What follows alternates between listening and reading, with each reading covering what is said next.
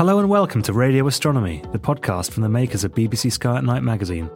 You can subscribe to the print edition of the magazine by visiting skyatnightmagazine.com or to our digital edition by visiting iTunes or Google Play. Greetings to the April episode, listener. I'm news editor Ezzy Pearson, and I'm joined in the studio today by editor Chris Bramley. Hello. Staff writer Ian Todd. Hello. And production editor Neil McKim. Hello. Coming up later in this episode, we'll be talking to Jason Wright from Penn State University about NASA's NEWID instrument, which is helping astronomers measure the mass of exoplanets. And we'll tell you our top stargazing tip of the month. But now we're going to take a look at our April issue, where we're commemorating the Apollo 13 mission. 50 years ago, on the 11th of April, at 13 minutes past the 13th hour, Houston time, Commander Jim Lovell, Lunar Module pilot Fred Hayes, and Command Module pilot Jack Swigert launched on their way to the moon. Swigert had been a last-minute replacement for the original Command Module pilot Ken Mattingly. In the weeks leading up to the launch, several people close to the astronauts had come down with German measles, a disease that Mattingly was vulnerable to. Not wanting a sick astronaut during the moon landing, he'd been swapped out for his backup, Jack Swigert. The crew hoped that this would be the last case of bad luck for Apollo Unlucky 13. They were wrong. On the 13th of April, just before setting down for the night, the crew of Apollo 13 stirred their oxygen tanks. Little did they know that a faulty temperature sensor had caused the wiring inside tank number 2 to become damaged. The wiring sparked, igniting the oxygen, and the tank exploded, venting all that oxygen into space, while also causing a slow leak that soon emptied out the second tank. The oxygen was vital to the mission as it fueled the power cells which ran the command module. No oxygen meant no power, meant no hope of survival. The crew's only chance lay in using the lander meant to touch down on the lunar surface, which they now had to use as a lifeboat. After hastily transferring over their guidance systems, the crew moved over to the lunar lander. Without enough power to operate their main engines, the crew instead had to pass around the moon and then slingshot back to Earth. To do this, however, the crew would need to survive for several days. The biggest problem was the crew first encountered was their air supply. While there was more than enough oxygen in the lander's tanks to support all 3 crew members, the carbon dioxide filters were only designed to keep 2 people alive. If they did nothing, then the carbon dioxide in the module would slowly grow to toxic levels. The command module had enough spare filters to keep them going, but they were square, and the lander only took round ones. And so the crew had to use an assortment of bags, hoses, tape, and all other manner of things they found on board to jerry-rig a system that would allow them to keep breathing easy. After 2 days of tedious waiting, the crew finally managed to make it home alive.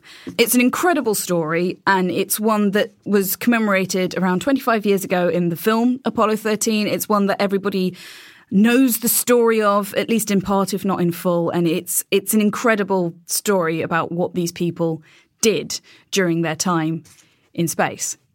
It's amazing, isn't it? I mean, it's arguably as famous, if not more so, than Apollo 11. Mm-hmm. I mean, there's no film, before the 50th anniversary of Apollo 11, there was no film made about it, was there, like Apollo 13? I suppose it has all the drama of, the peril, the rescue, all those kind of classical themes are there in the space age. Yeah, it's kind of funny when you go back and go through the story and exactly what happened. And it really became, the victory of the mission became surviving. Which is weird when you think about it, because if you looked at the Apollo 13 on paper, you'd think, oh, that was a disaster. But as you kind of slowly get through the narrative and exactly what happened, when I was reading your feature, Ezzy, whenever they got back to the end, whenever they actually make it back to Earth, it felt like a victory, the fact that they'd even just survived. Yeah, it's definitely, it's one of those things, because I was talking to Jerry Woodfill, who was actually on the ground when it was happening. It was his alarm system that triggered the warning that led to the immortal phrase, "Houston, we've had a problem." And him and anyone you talk to at NASA, they never call it the Apollo 13 disaster. It's the Apollo 13 rescue. It was one of NASA's great moments, showing that they could bring these people, not just take them to the moon, but bring them back safely, even when there was a disaster of this magnitude. Because it was a huge problem that they had. They'd lost their main fuel source. Their engines were gone. Pretty much everything that could go wrong did.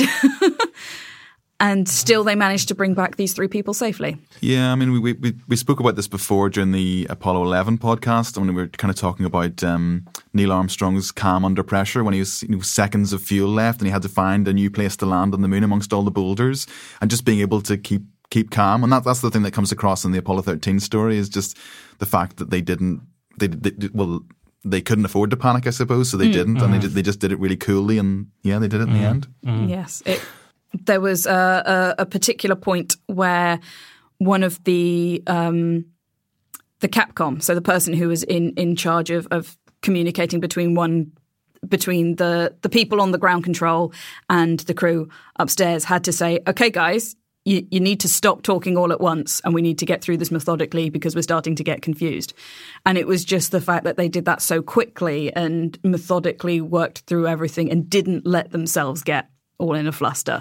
That's right. I mean, that was thanks to people in the Mission Control Center in Houston, Texas, who from the moment Apollo 13 cleared the tower until it splashed down in the Pacific Ocean, they were the people in charge. There were about 30 controllers in that windowless room in Mission Control, and they had telemetry, computer readouts on all every kind of aspect of the mission to keep them up to date.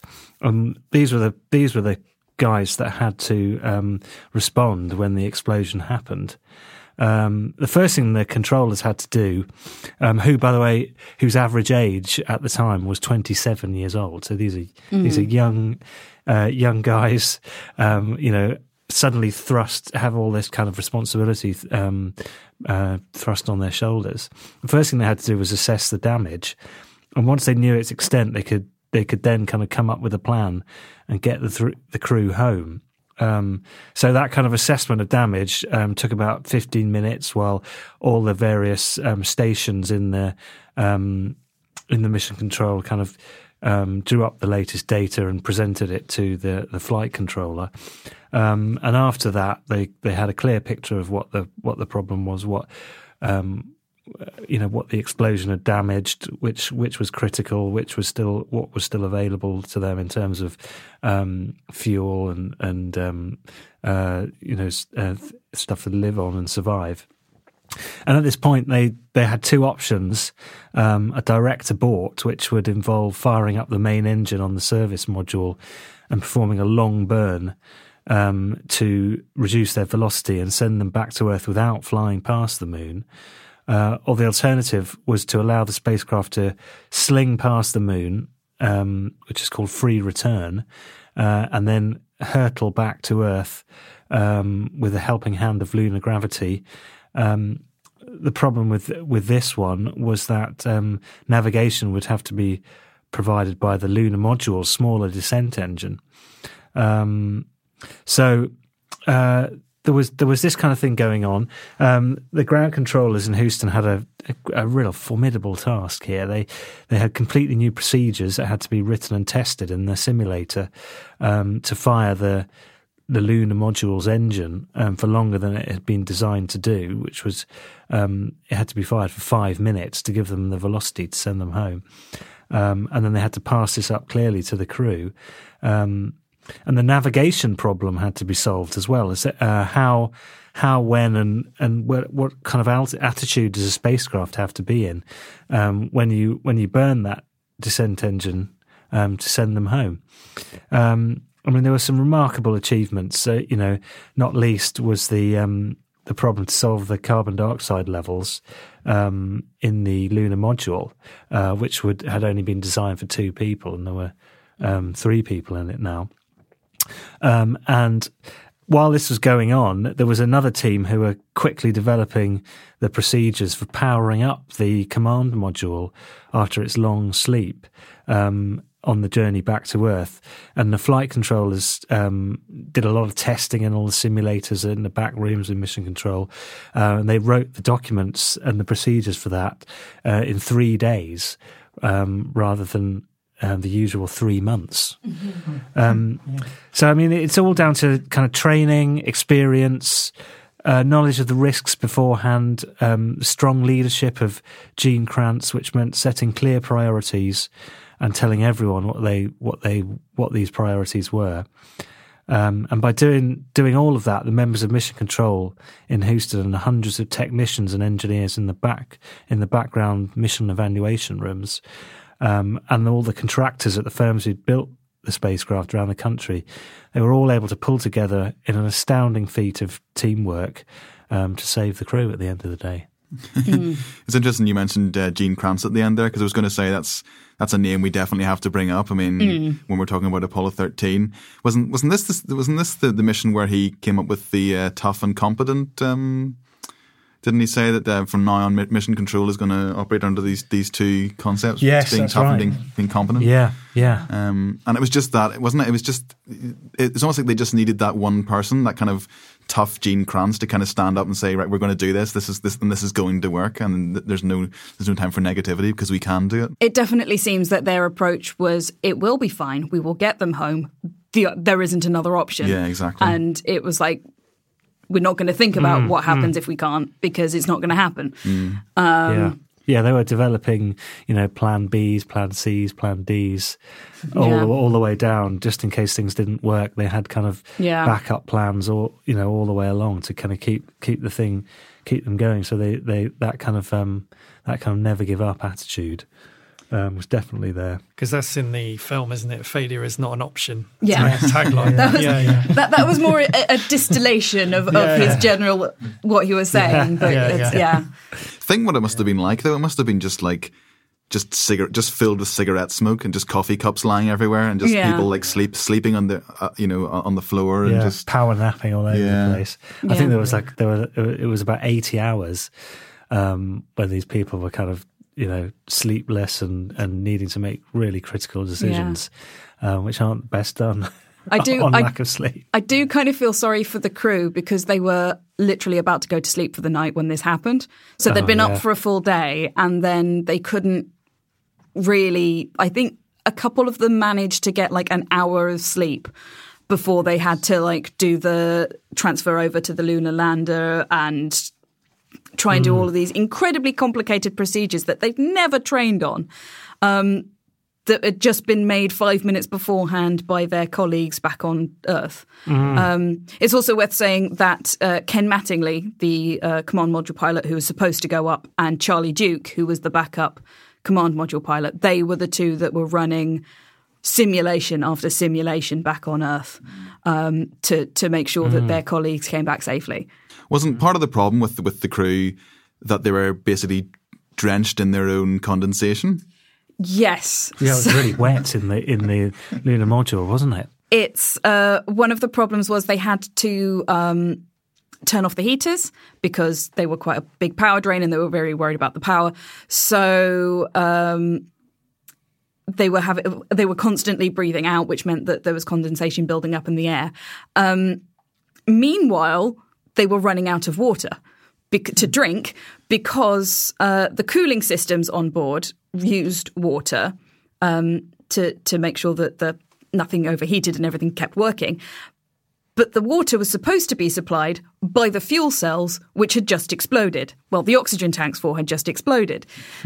So that was one of the reasons why they were having to severely ration how much water they were drinking, whilst they were absolutely soaked in their own sweat and breath and condensation. It reminds me of that Coleridge line, water, water everywhere, not a drop to drink. Pretty much. Yeah. But yeah, I suppose one of the big things that you think about with Apollo 13 is what they were intending to do, because, amidst kind of talking about all the things that went wrong and all the things that they managed to solve, there was a mission here that got lost. There was like a lunar mission, basically, that never happened. Well, which isn't quite true, because Apollo 14 ended up picking up a lot of the things that a lot of the experiments and things that Apollo 13 didn't pick up. So the idea for Apollo 13, there was an actual kind of dedicated description of what they were supposed to be doing. So it was, and this is kind of like an actual NASA kind of verbatim quote. So it was to perform seleniological inspection, survey, and sampling of materials in a pre-selected region of the Fra Mauro Formation, deploy and activate an Apollo lunar surface experiments package, develop man's capability to work in the lunar environment, obtain photographs of candidate exploration sites. That Fra Mauro Formation site that they're talking about, which is this kind of hilly area about 500 kilometers from the Imbrium Basin, which is the largest basin on the moon's near side, and the Fra Mauro Formation, they think, was formed by a large impact in the moon's early history, which created the Imbrium Basin. So it was this kind of notion of churned up lunar material, potentially from as deep as kind of tens of kilometers below the lunar surface. So the idea was to take samples of the material found there, and you can kind of compare that to older surface material, and then you can find out a lot about the moon's formation, but also potentially about Earth's formation as well, because you're kind of going back to the early solar system and the formation of bodies and their interior and things like that. So in that NASA quote, they mentioned the Apollo Lunar Surfaces package, which seems to be something that a lot of the Apollo missions carried. So Apollo 11 and 12 had left seismometers on the moon. Apollo 13 was carrying one that was similar to Apollo 12, and it was going to be left there. There was also a heat flow experiment, which was due to be conducted by the Apollo 13 astronauts, which would have involved drilling holes into the lunar surface, and then you measure the heat escaping, and you can learn a lot about the moon's interior from that. There was a charged particle lunar environment experiment, which was measuring protons and electrons emanating from the sun and reaching the lunar surface. That was carried out by Apollo 14. That was another aspect of Apollo 13 that was carried over to Apollo 14. There was a lunar atmosphere detector and a dust detector to measure the accumulation of debris. And also, interestingly, Lovell and Hayes were going to be travelling farther on the lunar surface than on previous missions.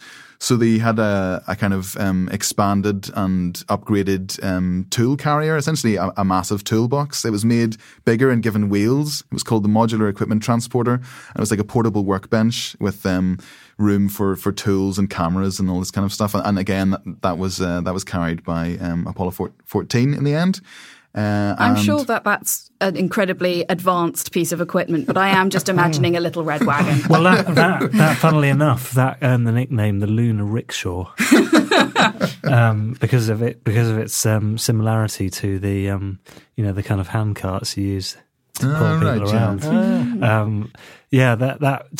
Basically just like a kind of a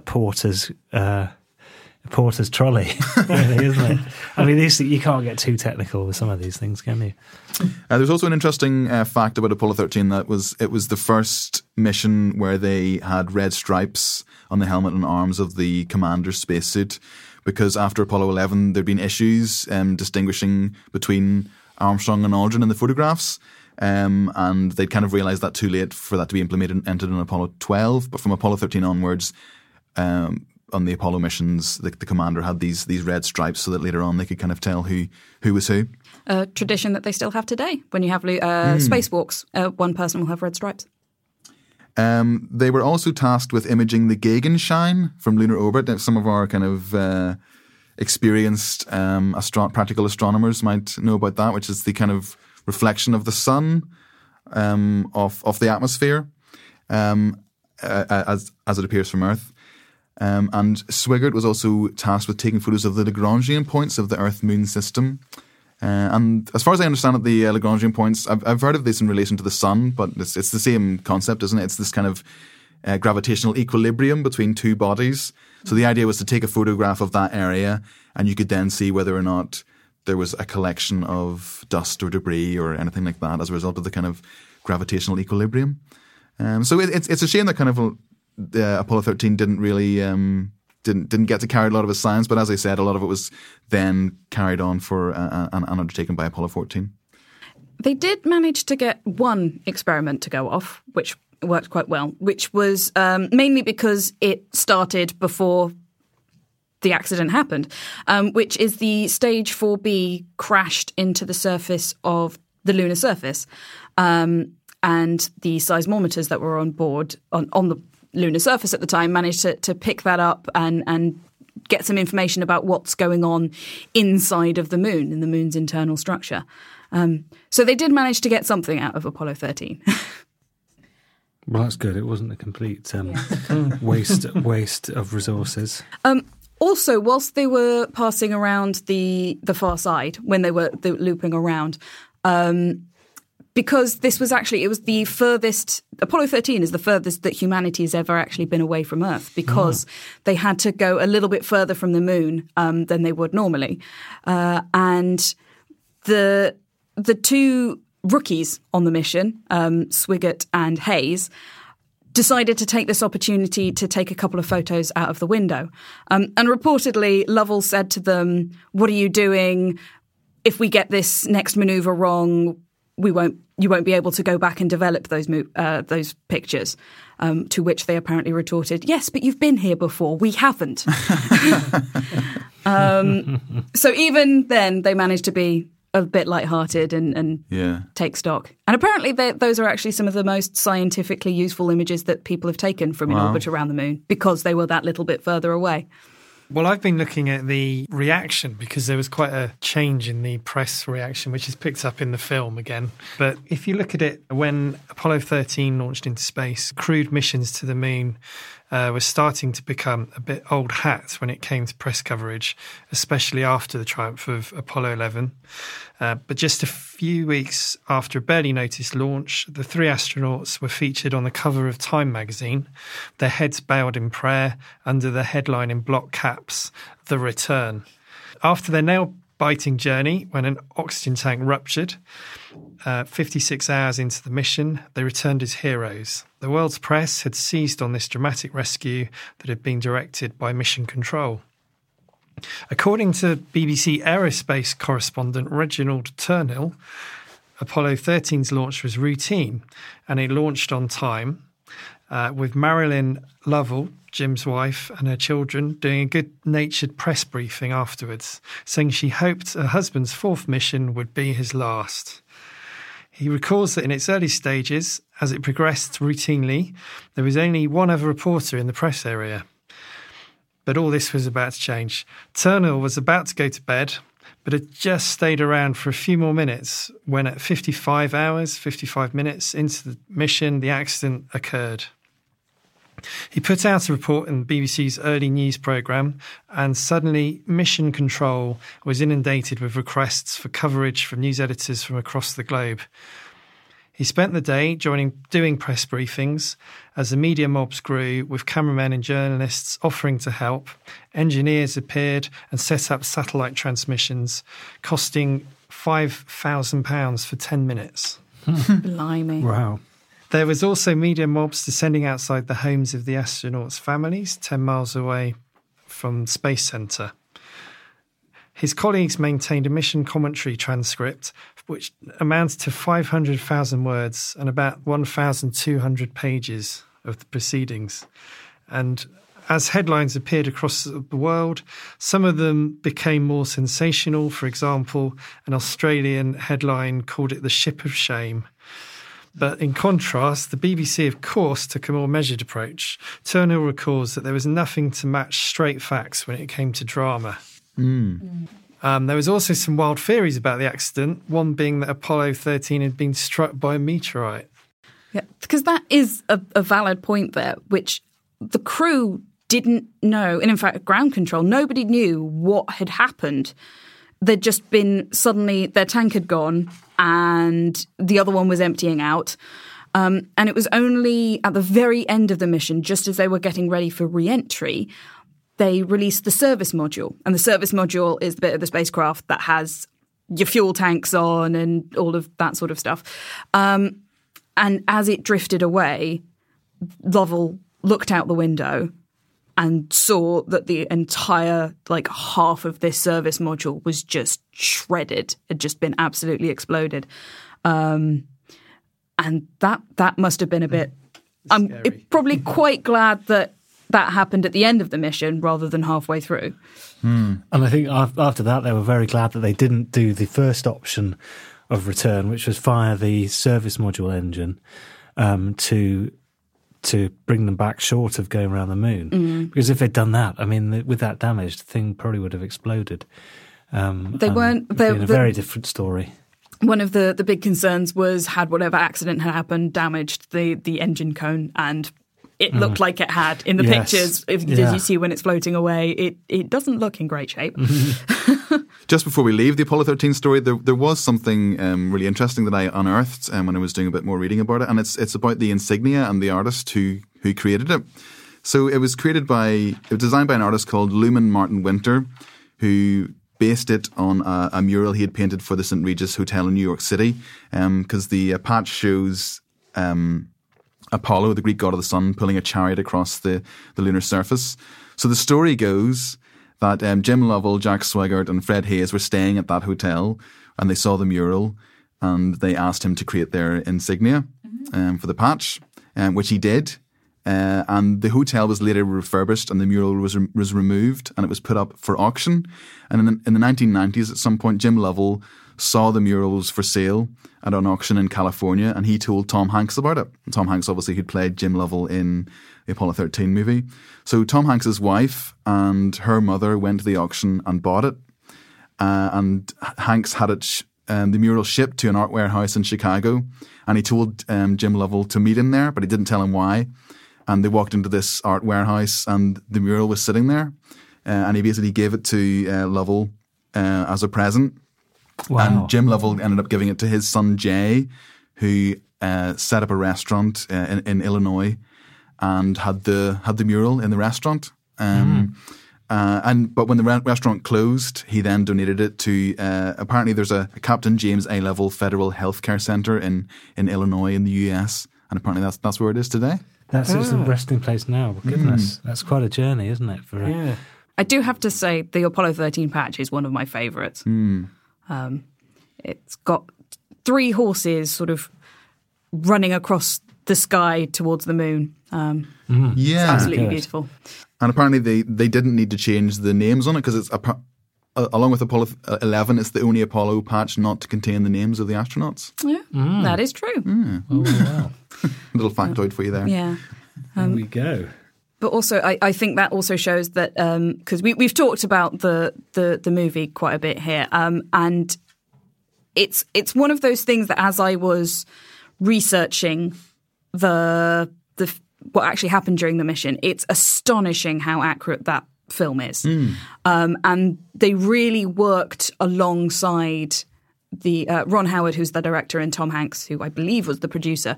They really worked closely with the people who were in mission control. They got as much consultation as they could to make it as accurate as possible. And there is a bit of, overemphasizing just how cold it was and ramping up the tension a little bit, but not by much. And so I'm not surprised at all to hear that Tom Hanks ended up doing something like that years later. From our own solar system and exploration of the moon to exploration of other solar systems and other planets, exoplanets, that brings us on to this episode's interview. This time I've been speaking to Professor Jason Wright, who is an exoplanet researcher at Penn State University in the US. Professor Wright is a project scientist for NEWID, which is a new NASA-funded experiment to measure the masses of exoplanets, planets orbiting distant stars, and in doing so discover more about their properties. I started off by asking Professor Wright to tell us more about the NEWID instrument and what it can do. It's really exciting. We are now in a new generation of exoplanet discovery instruments. For a long time, we were using some older techniques that let us measure the motions of stars down to a precision of about 1 meter per second. This new generation of instruments is stable enough that we can make even more precise measurements of the motions of stars. And that's important because the way we discover or characterize or weigh planets around other stars is by the motion they induce on their stars. So these more precise instruments give us the opportunity to discover and characterize ever more Earth-like planets around the nearby stars. I think one of the things that is really interesting about NUID is this radial velocity method, I believe it's called. I was wondering if you could tell us precisely how that will work. And also, I suppose, because it's something that I was aware of before I had heard of the NUID instrument. So I was wondering what NUID is going to bring to the radial velocity method. So when planets go around their stars, the stars also in their own way kind of go around the planet. They do just a tiny little sort of counter orbit as the planet goes around them. And these motions are really small. For scale, Jupiter makes the sun move by about 12 meters per second. So think like, an Olympic sprinter, that sort of speed. And we can tell that the stars are moving from the Doppler shift of their light if we have a sufficiently stable instrument. And as I said, most instruments until recently were able to do about 10 times better than that, measure stellar motions to about 1 meter per second. For reference, the Earth makes the sun move at about 10 centimeters per second, so 10 times smaller than our best instruments. And that's why we've needed this new generation of instruments if we want to detect those gravitational tugs. So NASA and the National Science Foundation here in the United States teamed up to build one of these new next generation instruments for the world to use. So NUID is that instrument. It's taken us about 5 years from concept to actually having it on the telescope. And it's going to be at the National Observatories at Kitt Peak in southern Arizona. In fact, it's there right now. And it'll be available, as I said, for astronomers around the world to use to try and do the best science they can. NASA's primary interest in it is that it has a space observatory, TESS, that is going to discover a lot of potentially rocky, potentially Earth-like planets going in front of bright nearby stars.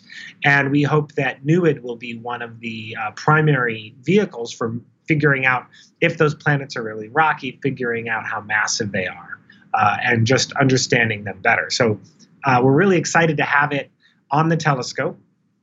And just a couple months ago, we achieved what's called first light on NUID. So any telescope or instrument in astronomy, at some point, it takes its first useful data.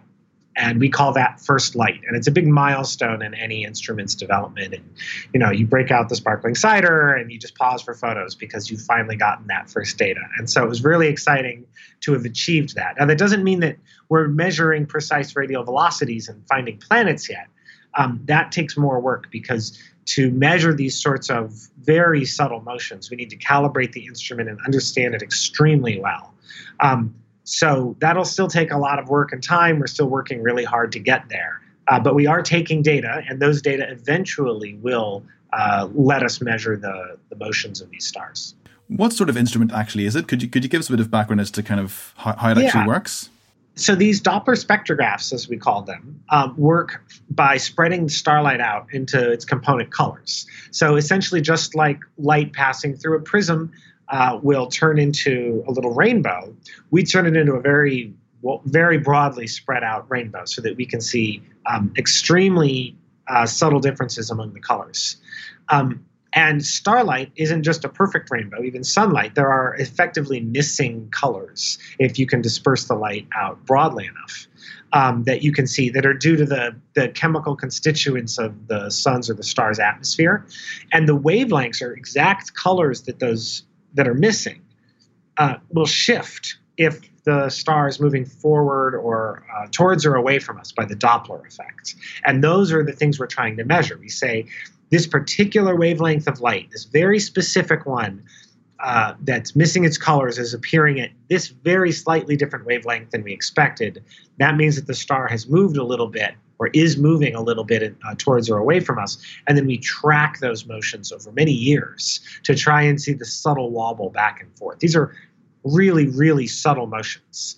To give a sense of scale, we image the spectrum on a detector, a lot like the detector in your phone, for instance, that you use to take pictures. And that detector is made up of a lot of little pixels. So if we see that the color of light that's missing is on one pixel and then next week it's on a different pixel, one pixel over, that corresponds to a kilometer per second of Doppler shift. So if we go, or maybe 100 meters. And so if we want to measure below 1 meter a second, then we need to measure shifts of a thousandth of a pixel in those missing colors. It's very challenging, and that's why it's taken us so long to build this thing. So how does the movement of the planet tell you about its mass and density and things like that? Yeah, so if we just think of one planet orbiting a star, like imagine Jupiter were the only planet orbiting the sun, then Jupiter goes around the sun, and the sun does a much smaller wobble, a sort of counter orbit, and they both orbit their common center of mass that sits between them. So the more massive Jupiter is, the closer to Jupiter the center of mass is, the bigger the sun's orbit about the center of mass. In the same orbital period, that means it's moving faster because it has farther to go once per orbit. So the more massive a planet, the more it tugs on the star and the faster the star moves in response. If we're looking for planets like the Earth, they don't have very much mass. They only make the star move by something like 10 centimeters per second. So we need a more precise instrument if we want to measure that. Now, we also learn not just that the planet's there, but how long it takes to go around, based on how long it takes the star to go back and forth. That tells us the orbital period, the length of the year of the planet. And from Kepler's laws of motion, that will tell us how far the planet is from the star, which tells us a typical temperature for the planet. So we know if it's possible it might have liquid water, for instance. And then from the mass, we can infer, is it a big giant planet, or is it something more like the Earth? And then from the pattern we see, we can tell if the orbit is circular or if it's perhaps highly eccentric and the planet gets very hot and very cold over the course of a year because of that. So we can actually learn a lot from these measurements, but it does require us to make those measurements for months and years to follow the planet round and round and round and understand it better. Can it tell us about the atmospheres of the planets and perhaps even some of the chemicals present, whether or not they're kind of suitable for life, for example? So this is a spectrograph, and in principle, it can measure that sort of thing. That's not what it's designed to measure. I'm hopeful that for giant planets like Jupiter, especially really hot ones with big puffy atmospheres, we'll be able to see new missing colors show up in a very subtle way when the planet passes in front of the star and the starlight goes through the planet's atmosphere. But for planets like Earth, terrestrial planets, maybe that people are thinking about for life or something like that, those will be different instruments that make those measurements of the atmosphere, probably space missions in the next generation of space missions. What sort of astronomers and teams do you think will be using this? Is it basically open theoretically anyway to anyone who wants to book time on it? Absolutely. So this is done through our National Science Foundation's Optical Infrared Astronomy Lab. And they have what's called an open skies policy for all of the telescopes that they operate. And open skies means anyone can propose. You don't have to be American. In principle, you don't even have to be a professional astronomer. Anyone can ask to use it. And then they compile panels of experts to evaluate all of the proposals and pick the ones that are most likely to produce the best science. So we can be confident, therefore, that the science NUID does will really be the best science it could possibly be doing because of this competitive proposal process. Has your role in NUID been mostly the establishment of the concept, or do you, now that it's up and running, hope to actually collect data yourself and do observations yourself? So I serve as the instrument team's project scientist. And so it was my job as we developed the instrument and built the instrument to make sure that everything, all the design trades that we were making, optimized the science that would come out of the instrument. And then recently I've spent a lot of time at the telescope commissioning the instrument, getting it working, figuring out the kinks, calibrating everything, getting it into an operational mode that'll serve everybody best. We certainly hope to do a lot of use on it. As part of the deal with NASA for building this thing here at Penn State, we get guaranteed time on it. And so in addition to the open skies time, our team will also have a significant chunk of time to do the science we'd like to do with it as well. Fantastic. what sort of what are your kind of hopes for the NUID project? I mean, what sort of thing would you like to? What sort of discoveries would you hope that would be made? I mean, are you kind of hoping that specific results will come from the from the mission? One of my favorite parts about really powerful instruments like this that have a competitive proposal process is that it's going to do great science, and you can guess what that science is and design it for that. But it's often people that propose to do something unexpected that do the most interesting science with it. And so I'm sure that we will measure masses and characterize a lot of the most interesting planets discovered by TESS. And so I'm hoping that it will discover rocky planets with interesting atmospheres, maybe with water in them, that we can characterize perhaps with the James Webb Space Telescope or others. I'm hopeful that it will discover planets that we will be able to directly image with upcoming missions. Maybe W first, but looking farther down the line, LUVOIR and HABEX, which are going to try and actually image as little points of light, pale blue dots, like the Earth. We might contribute to finding those planets with NUID. But NUID is a beautiful, outstanding stellar spectrograph. And so I'm sure it will do all sorts of other science we didn't think of and help us understand stars and the planets that orbit them a lot better. You spoke at the start about the next generation of exoplanet research. Just in terms of things like the JWST and the some of the European missions like Cheops. Do you think we're in a good period for exoplanet hunting? Do you think there's a new generation kind of ahead of us? Yeah, I got into the exoplanet research game when it was about 5 years old. So exoplanets had been discovered 5 years earlier. There were only about 20 of them known when I started. And so it's been amazing to watch it go from this brand new field. We don't know what we're going to find. Everything's a surprise. And then the advent of Kepler discovering thousands of planets. And now we have a census. We know what's out there, more or less. We have a good sense of the numbers, and we can design experiments to study the most interesting ones. And so I think we are moving into a new era of the field as it matures, where instruments like NUID are becoming almost common. There's a few others very similar to it. Certainly, almost every observatory now has an instrument not nearly as precise as NUID, but that can do this sort of exoplanet science. And we have whole space missions that are being designed just to find, a few of the nearest, very most interesting planets. The field itself has grown tremendously. Something like a quarter of the abstracts at the big professional astronomy meetings are in some way related to exoplanets.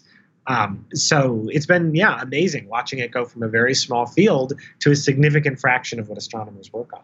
One of the things I'm always really interested in with regard to exoplanets is the idea of exomoons. Is that something that we're actually close to finding, or I mean, how do you kind of? It depends on what's out there. If exomoons are if big exomoons are common, think like Endor. Right, from Star Wars or the Avatar planet or something like that. I think that was a moon. If we're thinking about things like Earth orbiting big planets, then I think it's possible we'll find some soon. And David Kipping's team at Columbia and Alex Tichy there have some really interesting candidates that might be it. As far as smaller moons, like the size of our moon, or even smaller like that, Europa and Enceladus, that's very hard. And I'm not sure how long it'll be before we find those. But I'm hopeful that the universe does have Earth-like moons out there and that we'll be studying them soon. Well, I guess we should just be concentrating on the fact that we've got all this amazing exoplanet discovery yet to make. Oh, no, I think it's always interesting to stretch because, when they were looking for exoplanets, they didn't think they'd be so easy to find. I mean, I say easy now, they're very difficult to find in the sense that we're looking for Earth-like planets, but it wasn't clear when the early pioneers of the field were doing this that exoplanets would be so ubiquitous and that the giant ones would be so close to their stars that they'd actually, be relatively easy to find. And so when the first ones were discovered, it was a surprise how easy they were to find. And there was this explosion as all of a sudden we could find lots of them. So I think it's important to think about exomoons and things that we think might be out of our reach, because nature might surprise us again, and it might turn out that, yeah, we can do a lot of work right now.